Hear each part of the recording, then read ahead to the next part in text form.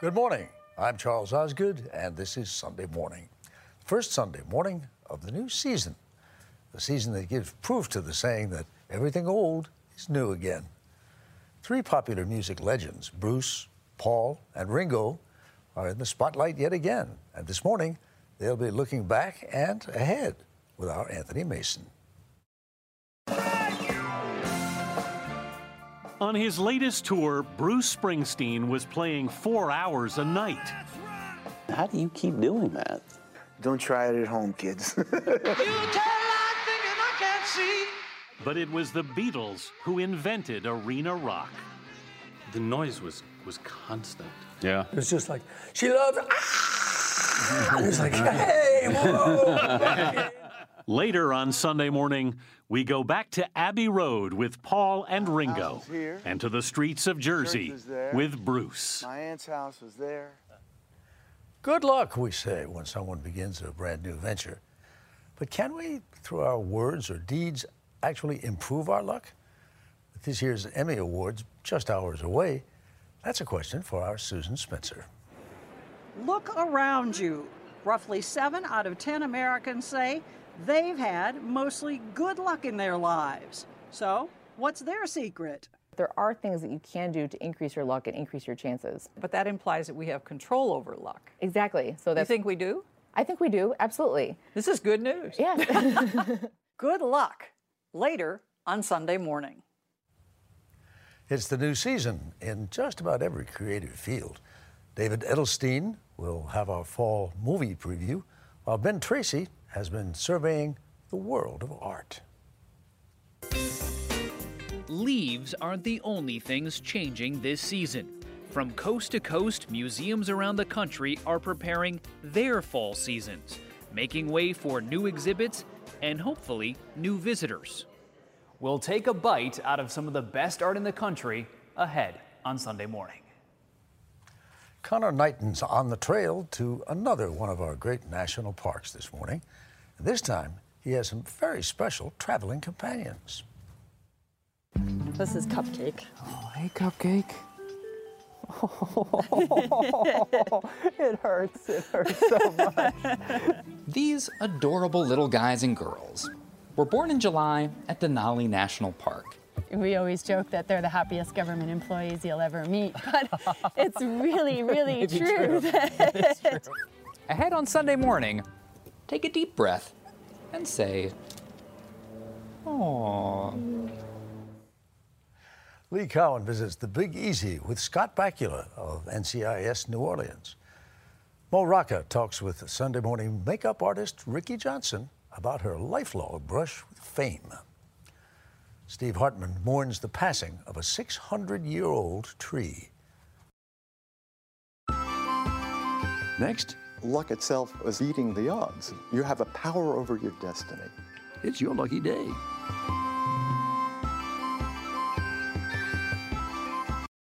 Welcome to Play It, a new podcast network featuring radio and TV personalities talking business, sports, tech, entertainment, and more. Play it at play.it. Many of us have our own good luck charms and rituals, but do they really make any difference? Can we really make our own luck? Our cover story is reported by Susan Spencer. Whether you're hitting the slots in Vegas, we're gonna rebuild America! Running for president, thank you, everyone. God bless you. Thank you. Or hoping to hear your name called out at tonight's Emmy Awards, you probably could use a little luck. They call you Lady Luck. As Emmy hosts like Neil Patrick Harris know so well. Luck be a lady tonight. Luck itself is beating the odds. You have a power over your destiny. If you really feel lucky, then... Mathematician Joseph Mazur harnesses his luck by writing about it. He says there's a reason why people have believed in luck since the caveman days. It helps us cope with life's uncertainties. We know the present, we know the past, but that future is really, we want to be sure that we have it all under control. Many people have some lucky charm, like a rabbit's foot. or whatever else gives them that elusive feeling of control. 1 in 3 Americans believes that finding a penny brings good luck. 1 in 5 knocks on wood to ward off bad luck. And about that same number avoids walking under ladders. Is this nuts? There are things that you can do to increase your luck and increase your chances. But that implies that we have control over luck. Exactly. So You think we do? I think we do, absolutely. This is good news. Yes. Unlike the superstitious masses, writer Carla Starr claims to have luck down to a science, even naming her blog, The Science of Luck. You think you're lucky? Yes, absolutely. It's all luck, exactly. That's all luck. It's that upbeat attitude that makes lucky people lucky, she says. Think positive, and things will turn out that way. There's a lot of research showing that optimistic people do make their own luck because they have a higher self-esteem, and so they're more likely to persist after failure. Take actor Jon Hamm, who seemed to credit luck when he won an Emmy last year. There has been a terrible mistake, clearly. Before he landed his starring role on Mad Men, Hamm had been acting in relative obscurity for more than a decade. He simply kept at it. All it takes is that one audition. So this is the science of luck? If we're lucky, it will end up being a little piece of it, perhaps. For University of Pennsylvania professor Michael Kearns, this is what luck really looks like. This is basically a curve representing kind of a representation of your payoff as a function of a probability of event. He writes algorithms designed to control luck in investing. Many people on Wall Street take a pretty scientific approach to thinking about luck and to shaping their luck. Along with teaching, Kearns works for a hedge fund, coming up with luck-shaping formulas, combining a stock's history with the client's appetite for risk. I'm going to compute what the optimal portfolio or mixture of stocks would have been to maximize your payoff. To make me lucky. That's right, exactly. But the science of luck goes out the window when it comes to other get-rich-quick schemes we love. Take the lottery. No, on second thought, don't. Your expected payoff is negative, right? You expect to lose your money. You've never bought a lottery ticket? I have never bought a lottery ticket. Come on. Everybody. I have never bought a lottery ticket. Not one lottery ticket. Not one lottery ticket. Yeah. People, you don't like lotteries much as an investment strategy. No, I don't. Okay, so by now you're probably feeling pretty lucky. With the right algorithm and a little optimism, you too can be rich and happy, right? Not so fast. At your local bookstore, you may find an entirely different story, like the one behind this award-winning novel. There's a book called Fieldwork. It did okay. It didn't do very well. Until it got an astonishingly lucky break. Stephen King walks into a bookstore. The Stephen King. The Stephen King. Mm-hmm. He picks up this copy of a thing called Fieldwork. He goes home, reads it. He thinks it's wonderful. And he writes for Entertainment Weekly. He said, this is essentially, he's saying, this is the great American novel. And that's probably all it took. He was a finalist for the National Book Award. Talk about luck. Yeah. In other words, luck is not something we control. Stuff just happens. The world, in some sense, is just intrinsically random. Somebody came up with this idea. Sociologist Duncan Watts, a principal researcher at Microsoft, says success is mostly arbitrary. So the Mona Lisa is probably my favorite example of the role of luck in success. It's probably the most famous painting in the world and the most famous painting in history. And yet, if you're like me and millions of other people and you went to the Louvre and you finally saw the Mona Lisa, you might have been just a little bit disappointed. You sort of look at this painting and you think, really? That's what all the fuss is about? The fuss all began with a series of chance occurrences. The Mona Lisa really only started to get famous in the last century. It sort of sat in palaces of kings for a couple of hundred years. So right? What changed? This young Italian who was working at the Louvre was apparently disgruntled that this masterpiece that rightfully belonged in Italy was sitting in France, and so he stole it.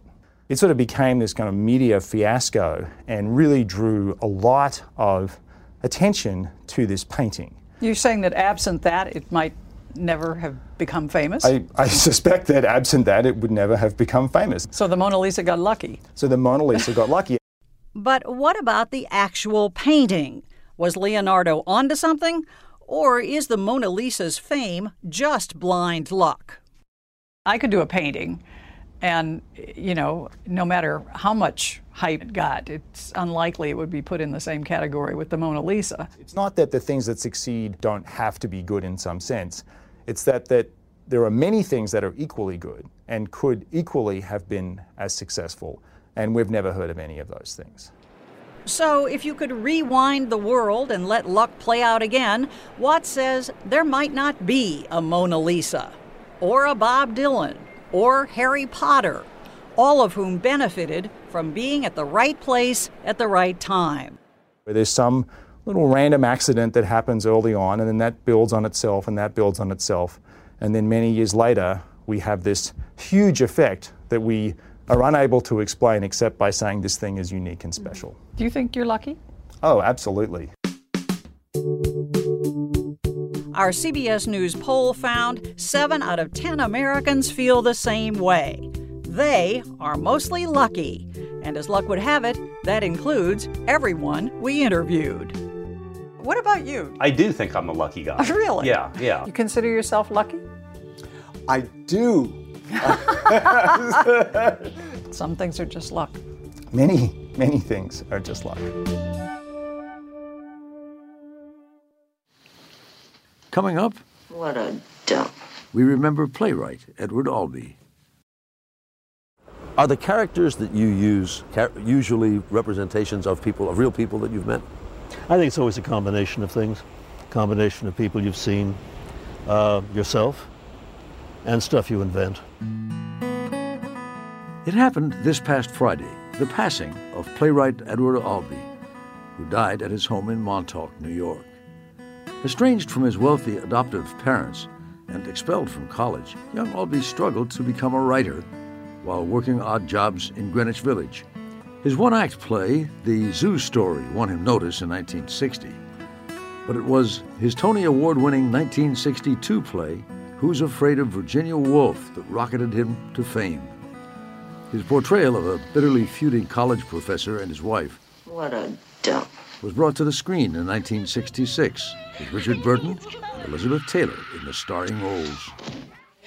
So here I am, stuck with this flop, this Go on, Martha. bog Go in on. the history department. Martha. Who's married to the president's Martha, don't. daughter. All Who's right. expected All to right. be Who's somebody, afraid of not Virginia just Woolf, a Virginia nobody, Woolf, Virginia a Woolf. a Who's afraid of bookworm. Virginia Woolf? The winner of 3 Pulitzer Prizes and 3 Tony Awards, Edward Albee was as outspoken in real life as his characters were on stage. He once said, if Attila the Hun were alive today, he would be a drama critic. Edward Albee was 88 years old. Today and in weeks to come, we're previewing the new season. To begin, our Ben Tracy is seeing what's up in the world of art. If you've ever left your heart in San Francisco, the city's just reopened Museum of Modern Art might provide a very good reason to come back. It's been closed for 3 years while undergoing a $300 million renovation. It cost a lot, but now it's a lot bigger, nearly 3 times bigger. We're one of the largest museums in the country, and at the moment, the largest museum in terms of gallery square footage of any modern museum in the country. Neil Ben Ezra is the museum's director. I've not met a museum director yet who didn't want to have a bigger building. You know, a bigger building allows you to create more programs, more education opportunities, welcome more visitors, and of course show more art. Which means the museum can now dedicate its bigger galleries to big-name artists such as Ellsworth Kelly, Chuck Close, Frank Stella, Roy Lichtenstein, and Andy Warhol. Rest assured, Elvis has not left the building. But if you can't make it here to San Francisco, don't worry. There's plenty of art to see across the country. 3 states over in Colorado, the Denver Art Museum explores Japanese fashion design in its latest exhibit, Shockwave. And at the Kimball Art Museum in Fort Worth, Texas, Monet, The Early Years. On the East Coast, the Philadelphia Museum of Art looks south with Paint the Revolution, Mexican Modernism.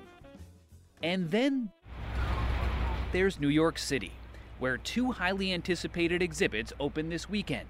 At the Whitney, a retrospective of works from 101-year-old abstract artist Carmen Herrera. Uptown at the Guggenheim, the art is more, well, interactive. An 18-karat golden toilet. And yes, you can use it. It's artist Maurizio Catalan's commentary on economic disparity, but also our common humanity. It's perhaps one toilet truly worthy of being called a throne.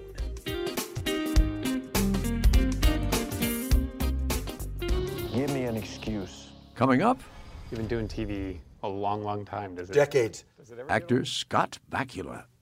Welcome to Play It, a new podcast network featuring radio and TV personalities talking business, sports, tech, entertainment, and more. Play it at play.it. New season on TV means a brand new season of NCIS New Orleans, debuting Tuesday night here on CBS.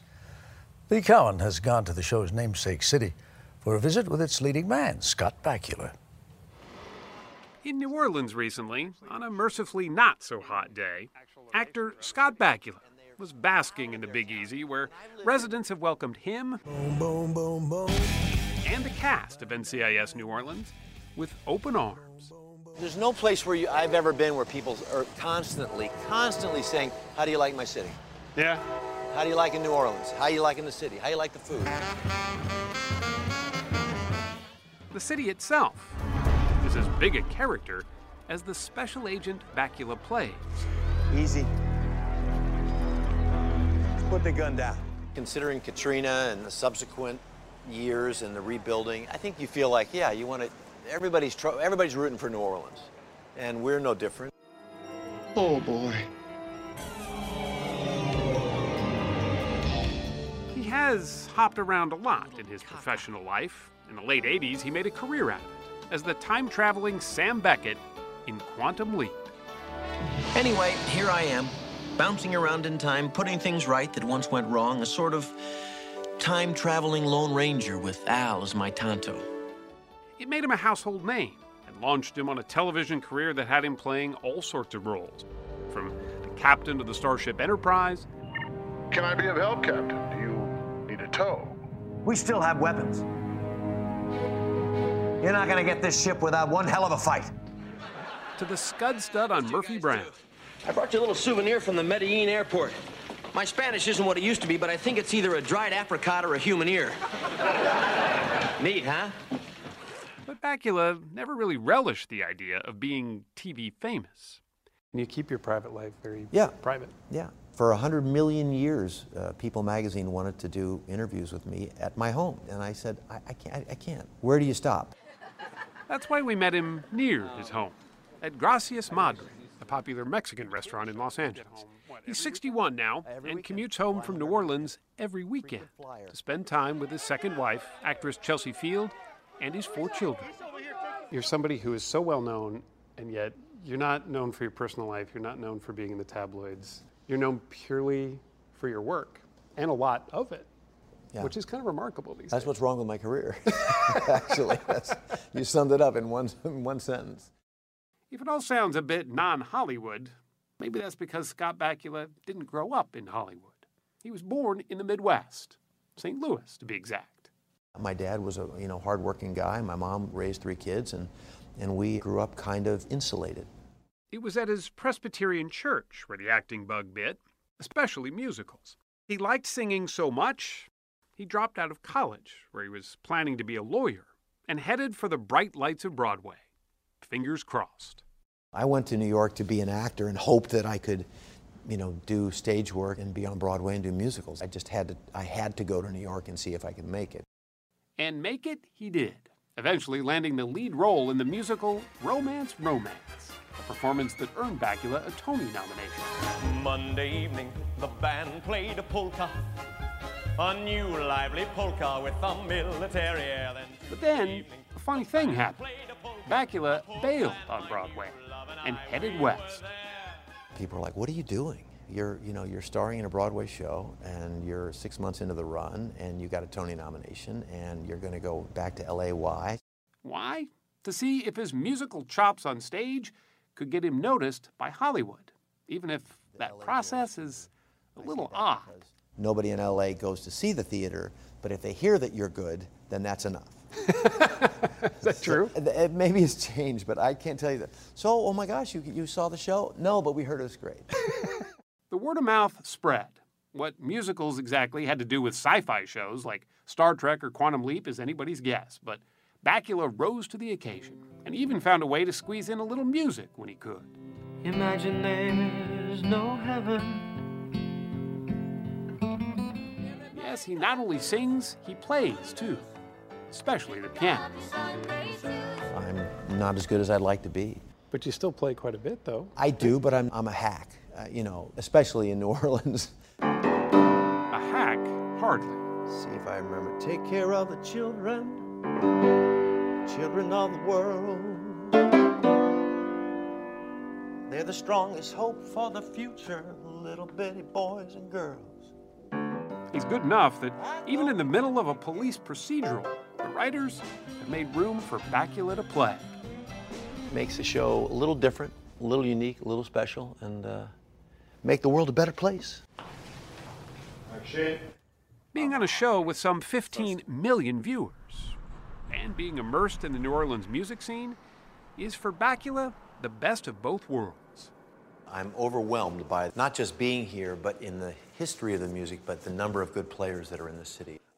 He took us to the New Orleans Jazz Museum, where a piano used by legendary jazz and blues artist Dr. John is on display, which holds a special significance. I've been in the right place, but been in the wrong time. Dr. John actually dropped by as a guest on NCIS New Orleans a while back, a perk that Bakula says you probably wouldn't get in any other city. And he plays crazy, and he's telling you a story about getting his finger shot off, so that affected his playing for a while. Music remains the single note that resonates through a career that has gone in every which direction. Whether he's a special agent, a friend of Liberace's, or just a man of a certain age. Scott Bakula has become a familiar face in the sea of faces that he's had the opportunity to play. I've tried to do different things, and I think that that's kind of kept me alive and vital. So is that the secret, you think, of your longevity, is just to keep trying to reinvent yourself? Maybe. For however I present myself, I guess, and people's perception of me, I don't seem to be stuck in any kind of a creative rut. So, and I'm grateful for that, people that give me the chance to do that.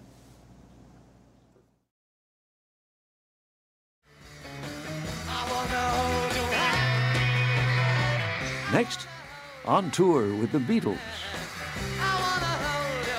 And later. Home was right up here. Yeah. It is now a parking lot. Looking back with Bruce Springsteen. Church was right next door and school was right next door. My house was here. Church was there. Close your eyes and I'll kiss you. Tomorrow I'll miss you. Remember, I'll always be true. All My Loving was a hit for the Beatles way back in 1963. Now, with the release of a new documentary film about the band's touring days, Anthony Mason sat down with the two surviving Beatles for some questions and answers. Ladies and gentlemen, here are the Beatles! The Beatles' ascent was like a space shot.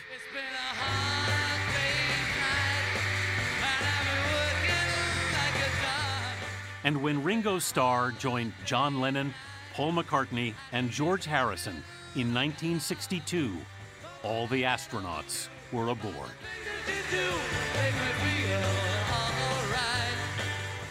When Ringo joined, then it was like a real rocket ship. Then it was like, whoa, wait a minute, this is it. You became a band then. We captured Liverpool and London, and we were out to capture the world. The new documentary, 8 Days a Week, The Touring Years, follows the Beatles on the road from 1963 to 66 in their heady climb into the pop culture heavens.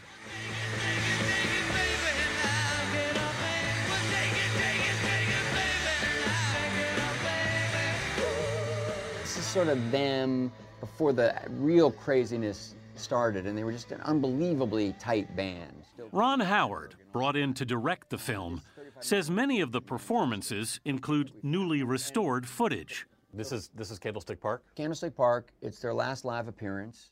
And newly discovered film.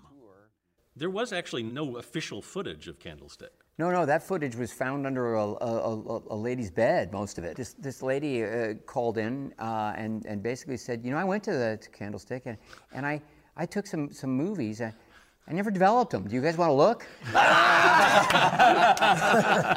You know, I love it being under her bed. Yeah. I didn't realize she'd never looked at it. Yeah, she never had it. That's never even. great. I thought That's great. Yeah. It's like, you know, oh, who's this? I mean, Picasso? Yeah. We talked with Howard and the two surviving Beatles, Paul and Ringo, this past week at Abbey Road Studios in London, where the Beatles used to make pit stops between tour dates to record with producer George Martin. We'd come in here, and it was only me and John knew what we were going to do that day, because we'd just written it. George Martin had come down from the sort of grown-ups box, and he'd come down and he'd sort of say, what are we going to do, chaps? So we go, okay, if there's anything that you want, or whatever it was, you know. And in that next 1.5 hours, we'd make that song. Baby's good to me, you know, she's happy as can be, you know, she said so.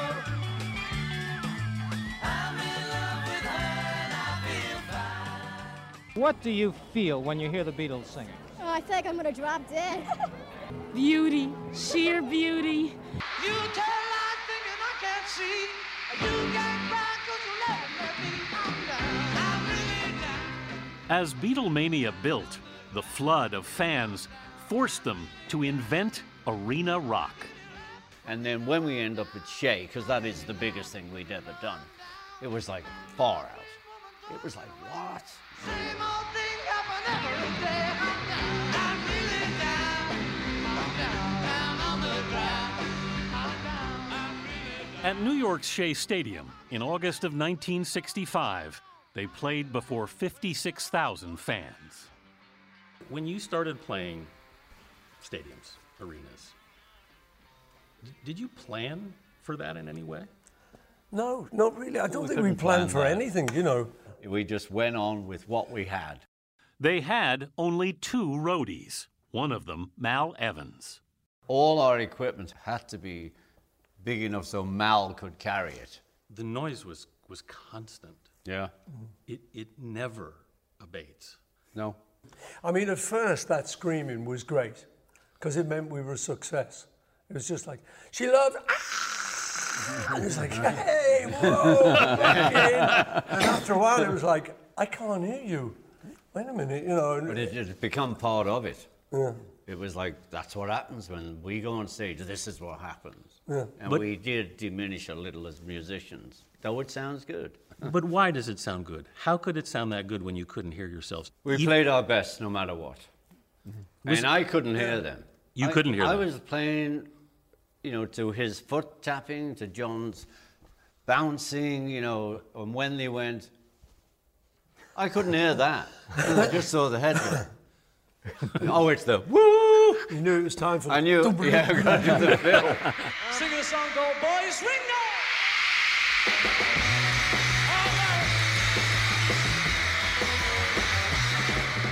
And the thing is, though, because we put in so many hours as kids, we instinctively knew what to do as a band. We were making a pretty good noise most of the time, not always.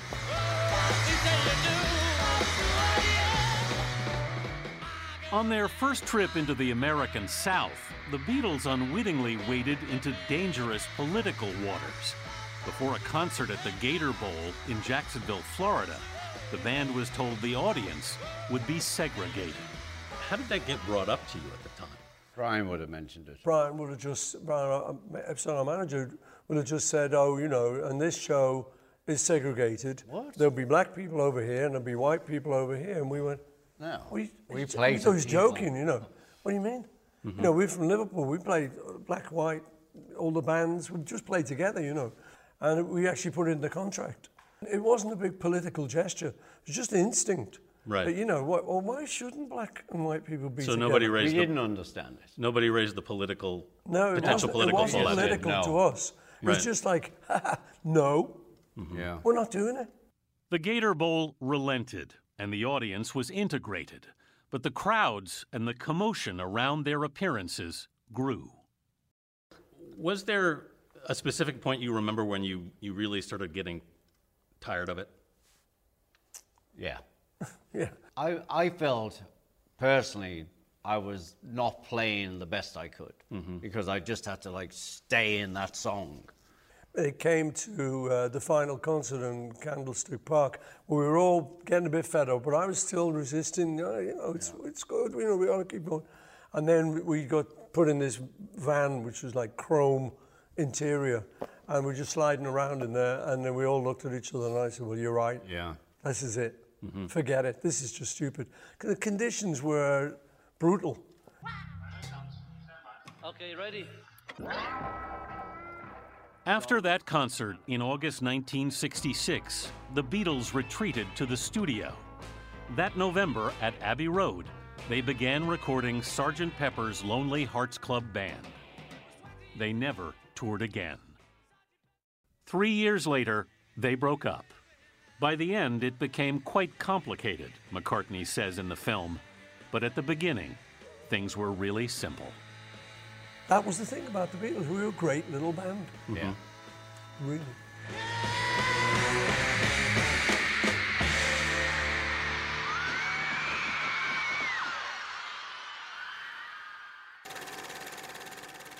What a fall it's going to be. Clown comedy, apocalyptic horror, and that's just the election.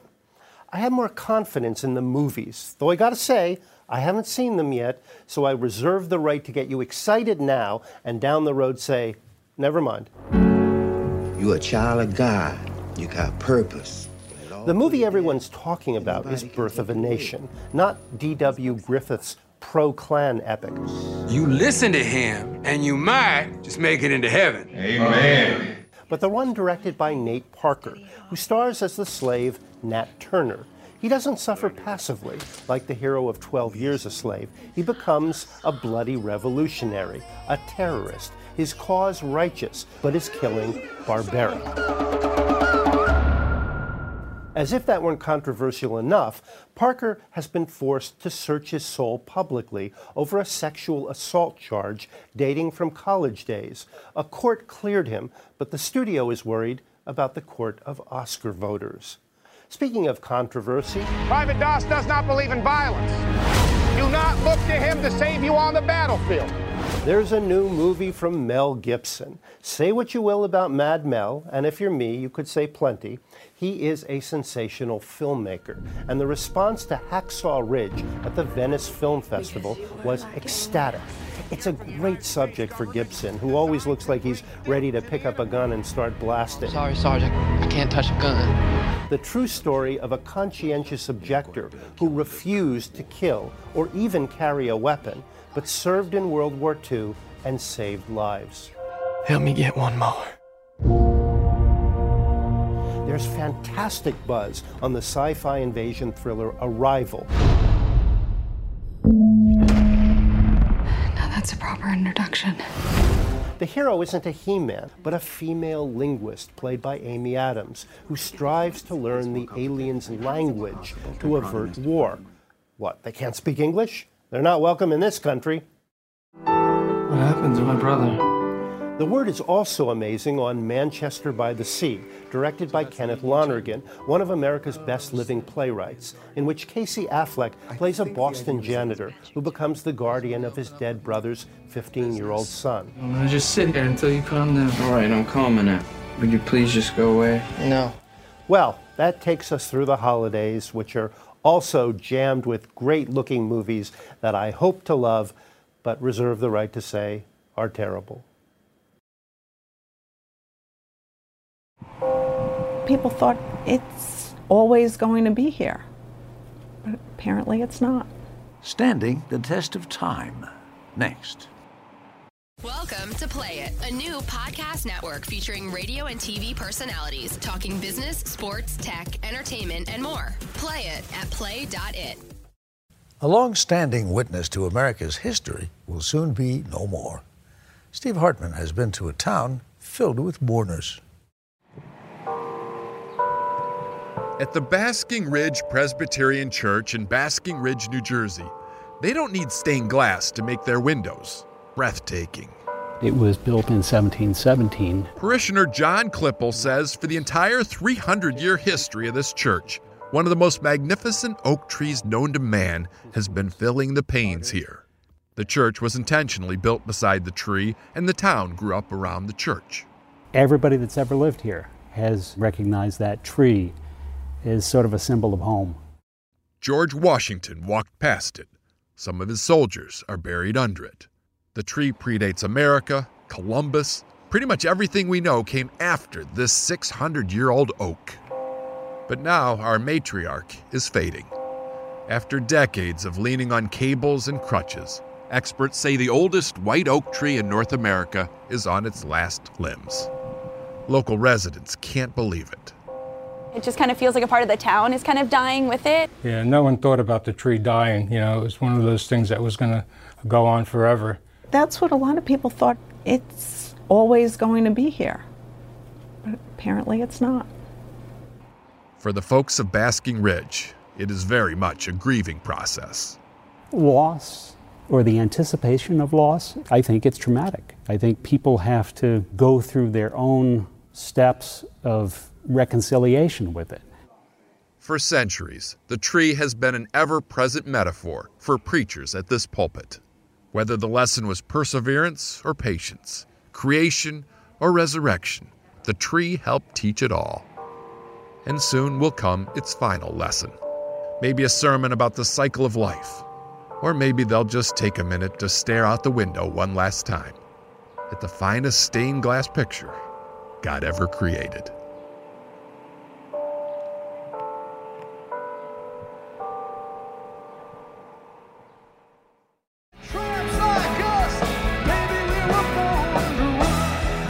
Ahead, Bruce Springsteen, still on the run.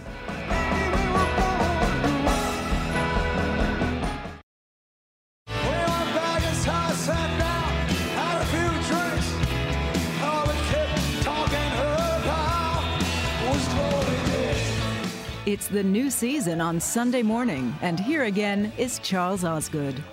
Songs such as Glory Days have made him a music legend. Bruce Springsteen has been singing about his own life and times for some 40 years. Now at last he's written about it as well. Here once again is our music man, Anthony Mason. In the final dates of his international tour that ended this past week, Bruce Springsteen played one 4-hour gig after another. How do you keep doing that? I'm conditioned to do it from many, many years of experience. Don't try it at home, kids.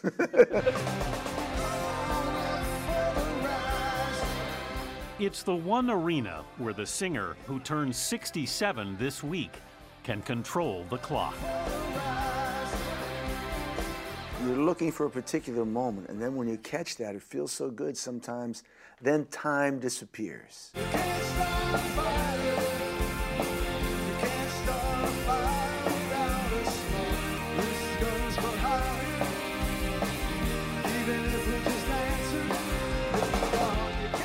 You get a little physically tired, though it's amazing how you can do it every night when you're called to. We met on the singer's New Jersey farm recently, at the recording studio he built there. Where do you think your drive comes from? I believe every artist had someone who told them that they weren't worth dirt, and someone who told them that they were the second coming of the baby Jesus, and they believed them both. And that's the fuel that stirs the fire. For Springsteen, the fire started in Freehold, New Jersey. Give me the geography. Where was home? Home was right up here. Yeah. On the block around the St. Rose of Lima Catholic Church. My house was here. Church was there. My aunt's house was there. My other aunt's house was right next to her. The grinding, hypnotic power of this ruined place would never leave me, he writes in Born to Run, his new autobiography published by Simon & Schuster, a division of CBS. Doug and Adele Springsteen's son found both comfort and fear here. His mother, a legal secretary, rented him his first guitar. His father, who worked at Ford, was an angry man. He loved me, Springsteen writes, but couldn't stand me. My feelings exactly. We made a surprise visit to the school at St. Rose of Lima. I'm getting the willies. Go, my friend. He's beloved here now. We look great. It was different when he was in class. How did you do when you were here? Not particularly well, you know. I didn't fit in the box so well. Did I read that they called you Springy? Yes, that is correct, my friend. Amongst many other things. Long after he moved away, Springsteen would drive back at times to Freehold. I may still cruise through every once in a while. What are you looking for when you do? Well, they say you're looking to make things all right again, you know? And of course, there's no going back, you know? The long-haired guitar slinger who earned his stripes in the bars of Asbury Park was just 22 when he was signed to Columbia Records.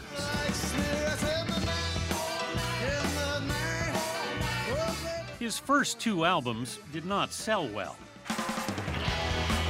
So he poured his soul into a new song called Born to Run.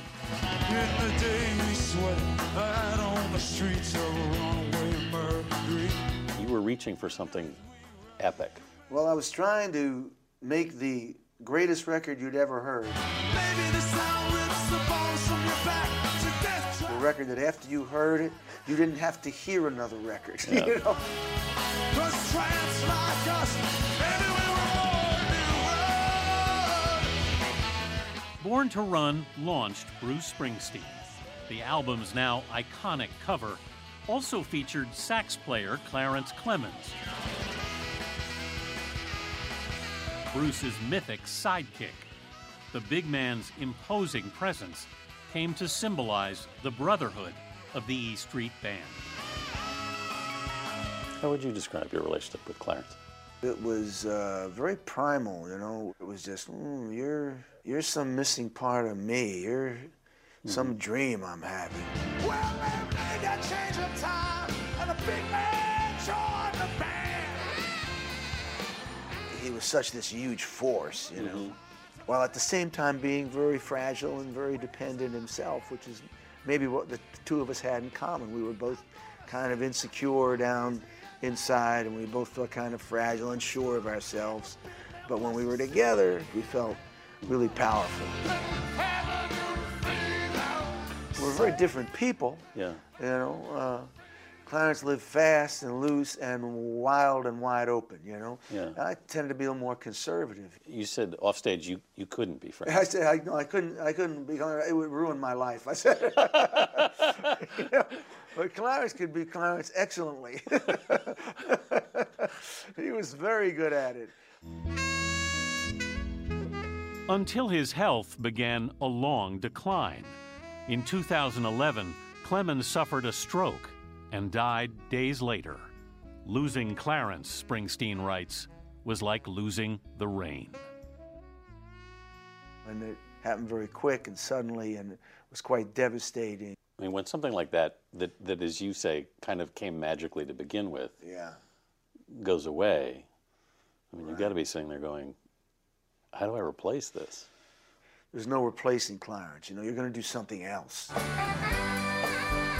Clarence had mentioned he had a sax-playing nephew, Jake Clemons. Springsteen turned to him to resolve the band's identity crisis. When you saw this was finally working, was it a relief? Oh yeah, you kidding? it was like the weight of the world was off my shoulders, you know. I said, But Springsteen faced an even greater challenge as he entered his 60s, a crippling attack of depression that he'd battle with the help of his wife and E Street Band member, Patti Scialfa. It lasted for a long time. My 60s would last for a year, and then it would slip away, then it would come back for a year and a half. Do you see it coming? Do you feel it coming? Not really, you know. It sneaks up on you. It's like this thing that engulfs you. I got to where I didn't want to get out of bed, you know, and you're not behaving very well at home, and you're tough on everybody. Hopefully not the kids. I always try to hide it from the kids, but, you know, Patti really had to work with me through it, and her strength and love she had was very important, you know, as far as guiding me through it. She said, well, you're going to be okay. Maybe not today or tomorrow, but it's going to be all right.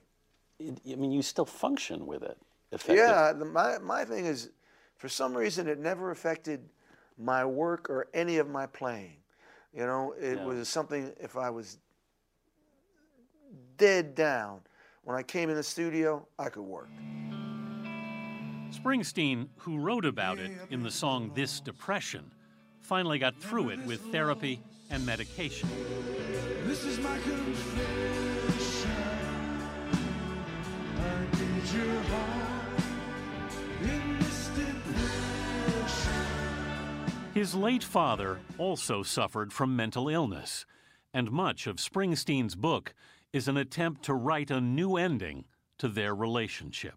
Yeah, my dad was very important in it because I felt I hadn't been completely fair to him in my music. How did you feel that you were unfair in your music? I think that I'd left an image of him as sort of this very domineering character, which he could be at different times, and he could be frightening, but he was also much, much more. He had a much more complicated life.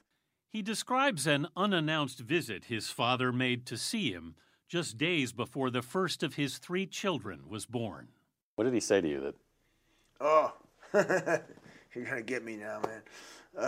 He showed up at my door, and he came in, and we had a couple of beers. It was early in the morning, and I think he said, yeah, you know, you've been really good to us. I said, yeah. I says, I wasn't so good to you. And I said, yeah, well, you did the best you could, you know. And that was it. That was the only recognition I needed of our history. You know, it was a little thing, but it was everything? It was a small thing, but it was everything. It was, it changed our relationship immediately. It was just a lovely gift, you know. It was a lovely epilogue to our relationship, you know, it really was. The relationship Bruce Springsteen has with his fans is deep and enduring. I'm still in love with playing, and my attitude at this point in my life is this is what I love to do. I want to do as much of it as I can. Thank you, Philly! Again and again on this tour, The Street Band loves you! he played his longest shows ever in the U.S. Around 4 hours every night. You could play for just 2.5 hours, you know? I suppose I could. Nah.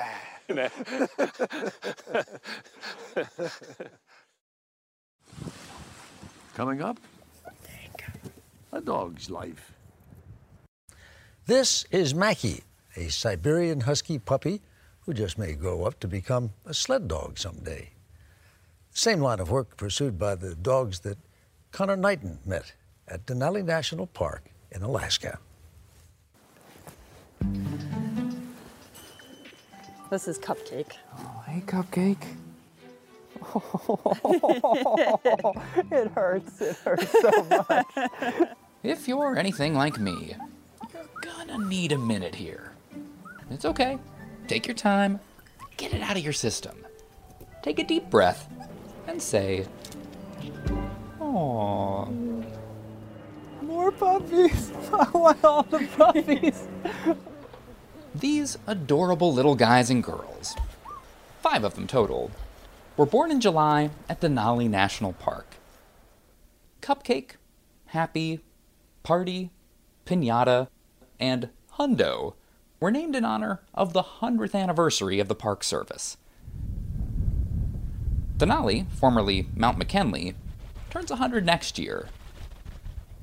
And these pups are just the latest additions to a legacy of Alaskan sled dogs as old as the park itself.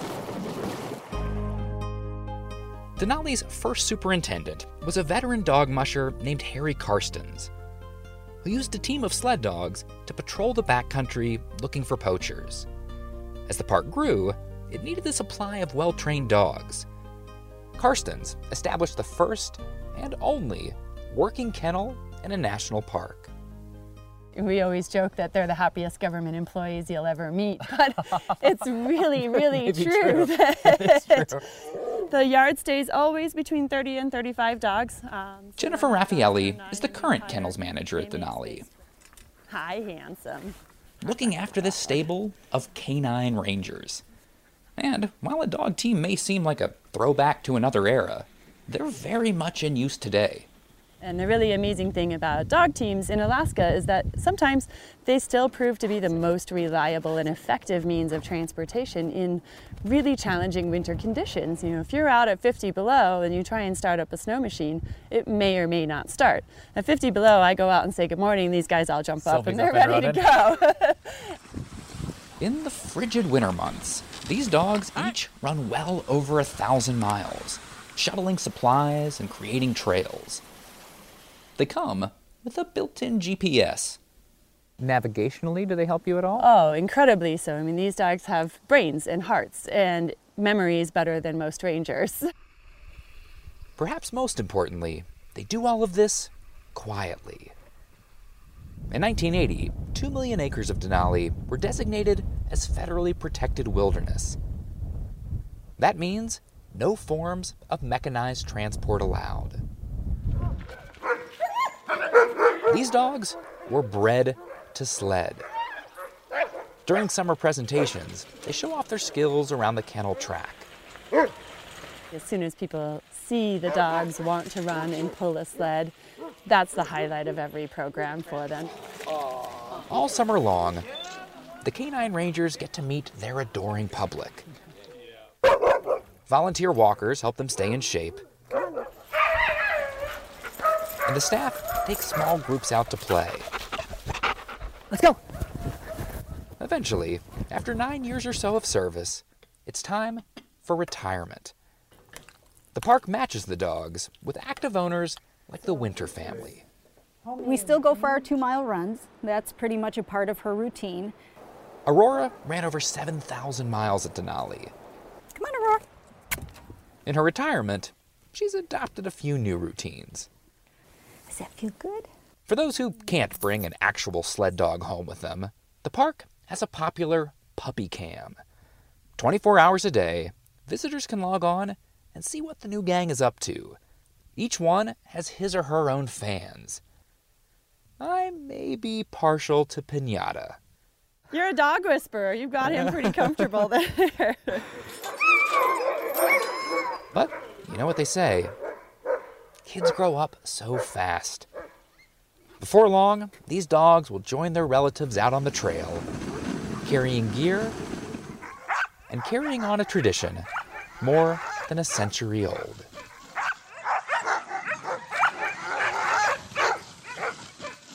Could I use a little bit of makeup right now? You look a little beardy, to tell you the truth. Beardy? A little bit right here. Putting our best face forward. Next. There we are. That helps a little bit.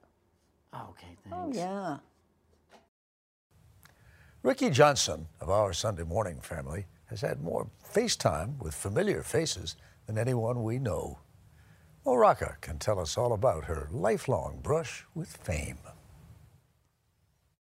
Now, the first thing we do is take off our glasses, remember? Yes. It's Sunday morning on CBS. But before our beloved host, Charles Osgood, greets the millions of you out there, Close your eyes, please. he spends time with this woman, makeup artist Ricky Johnson. Ricky's sort of the last person you're chatting with before you go on air? Yes, and we're chatting about any number of things. For over 20 years, our beloved Ricky has been making up Charlie. I'm guessing your rapport relaxes you with her? Absolutely. But Ricky's career with CBS long predates Sunday Morning. Okay, all set. Among the other titans she's touched up, I'm Morley Safer. I'm Ed Bradley. I'm Harry Reasoner. This is Walter Cronkite. Good night. and that pioneer of television news broadcasting. What was Edward R. Murrow like? He was very busy smoking and working and writing and not sociable, I mean, you know, to me.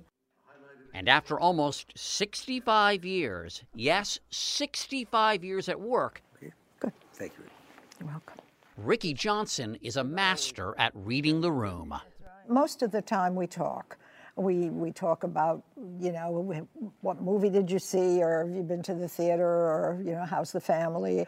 So we do chat, but sometimes Charlie will come in and I can tell from the look on his face that something's going on, and I don't say anything. Give him a chance to work it out. Oh, I see. Makeup may in fact be superficial, but its impact is deep. Richard Nixon's biggest mistake after Watergate? Probably his decision not to wear makeup in his presidential debate with John F. Kennedy, a decision which made him look sweaty and nervous. Makeup shows up in history books when it comes to that 1960 Yes. election. Yes. Now, you made up Richard Nixon when? After he left office. I made him up twice, actually. He was very gracious and certainly took makeup. This time, I'm accepting makeup. Absolutely. Florence Riccobono began working in TV right around when TV began. An art school graduate and aspiring actress, Ricky, she got the nickname in college, got her start doing makeup on Sid Caesar's Your Show of Shows and The Milton Berle Show. And a show like that was watched by millions of people. Yes. So Yes. did you think, okay, I've got to get this right, because about a third of the country is going to be watching No, this. I really never thought about it. It was my job. I did the best I knew how to do, but I never really thought about the historical significance of it. It was just like something you did. And she liked doing it so much that even after marrying and having 7 children, she kept on working. Muhammad Ali? Muhammad Ali. And next to Bella Abzug? Right next to Marv She Albert? happens to be an A. Ricky keeps track of all the newsmakers she's made over in a spiral notebook. I can just go anywhere randomly. I'm on M, and I put my finger down, and there's John McEnroe. Yeah. Right above Margaret Mead and Margaret Gary. Mead, yeah, she was lovely. Mickey Mantle. Mickey Mantle, yeah. The Monkees, the McGuire sisters, all of them? Yeah. Dudley Moore. Dudley Did you, Moore, you he have to was use funny. a booster seat? And then there are those 4 guys from England. You know, the ones who in 1964 played The Ed Sullivan Show, where Ricky worked at the time. I heard all this din outside, and I looked out the window and I saw all these young people, and I talked to the doorman, and he said, oh, some group from England. I said, wow, this looks serious. So I called home, and I said to my husband, I can get the children into a dress rehearsal. The children didn't want to come, so of course now they're very sorry about that. Ricky knew just what those pop upstarts needed to pop on TV during that now legendary broadcast.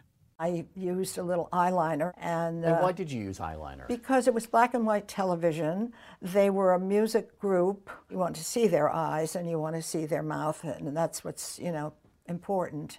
I met Paul McCartney maybe 8 years ago, and I told him who I was, and he said, oh, I used pancake makeup and eyeliner, and when we asked you about the eyeliner, you said, it'll be fine. And it was. It was. Over the decades, Ricky has drawn close to more than a few of her colleagues here. Friendships that mattered dearly after her husband Jay passed away in 1999. I was devastated. I thought maybe I shouldn't go back to work. I didn't know how I could. And Mike Wallace came to the funeral home, and Mike took me by the hands, and he looked me in the eyes, and he said, you're coming back to work. And I said, I don't know what I'm doing. He said, you are coming back to work. And so he gave me courage, you know. I really can't do this with my glasses on, can I? No.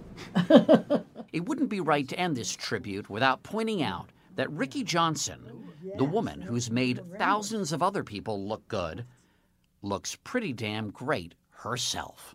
Are you ever going to retire? I don't know, Mo. I love what I do. I work with the top people in the industry, and they still like what I would do. So should I just sit here and read a book?